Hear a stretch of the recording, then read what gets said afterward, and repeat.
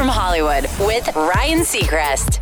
LeBron James' heart on the basketball court is well documented. He's an NBA champion and a lock for the Hall of Fame one day, but his heart off the court is far bigger. He opened a school for underprivileged kids in Akron, Ohio, where he's from a few years ago to help them get a head start and promised to pay for their college tuition. Well, he just put his money where his mouth is. 197 juniors who will be his I Promise School's first graduating class made a trip to Kent State for what they thought would be a routine college tour. Instead, they found out they all had 4 years of guaranteed college admission, plus a year of free room and board, over $8 million in financial aid. For LeBron, doing it feels even better than a championship because he says, for me to be able to be in a position to give these kids options to decide what they want to do with their future, it's probably the best thing I've ever done. We've got that moment, the video of it, up at onairwithryan.com.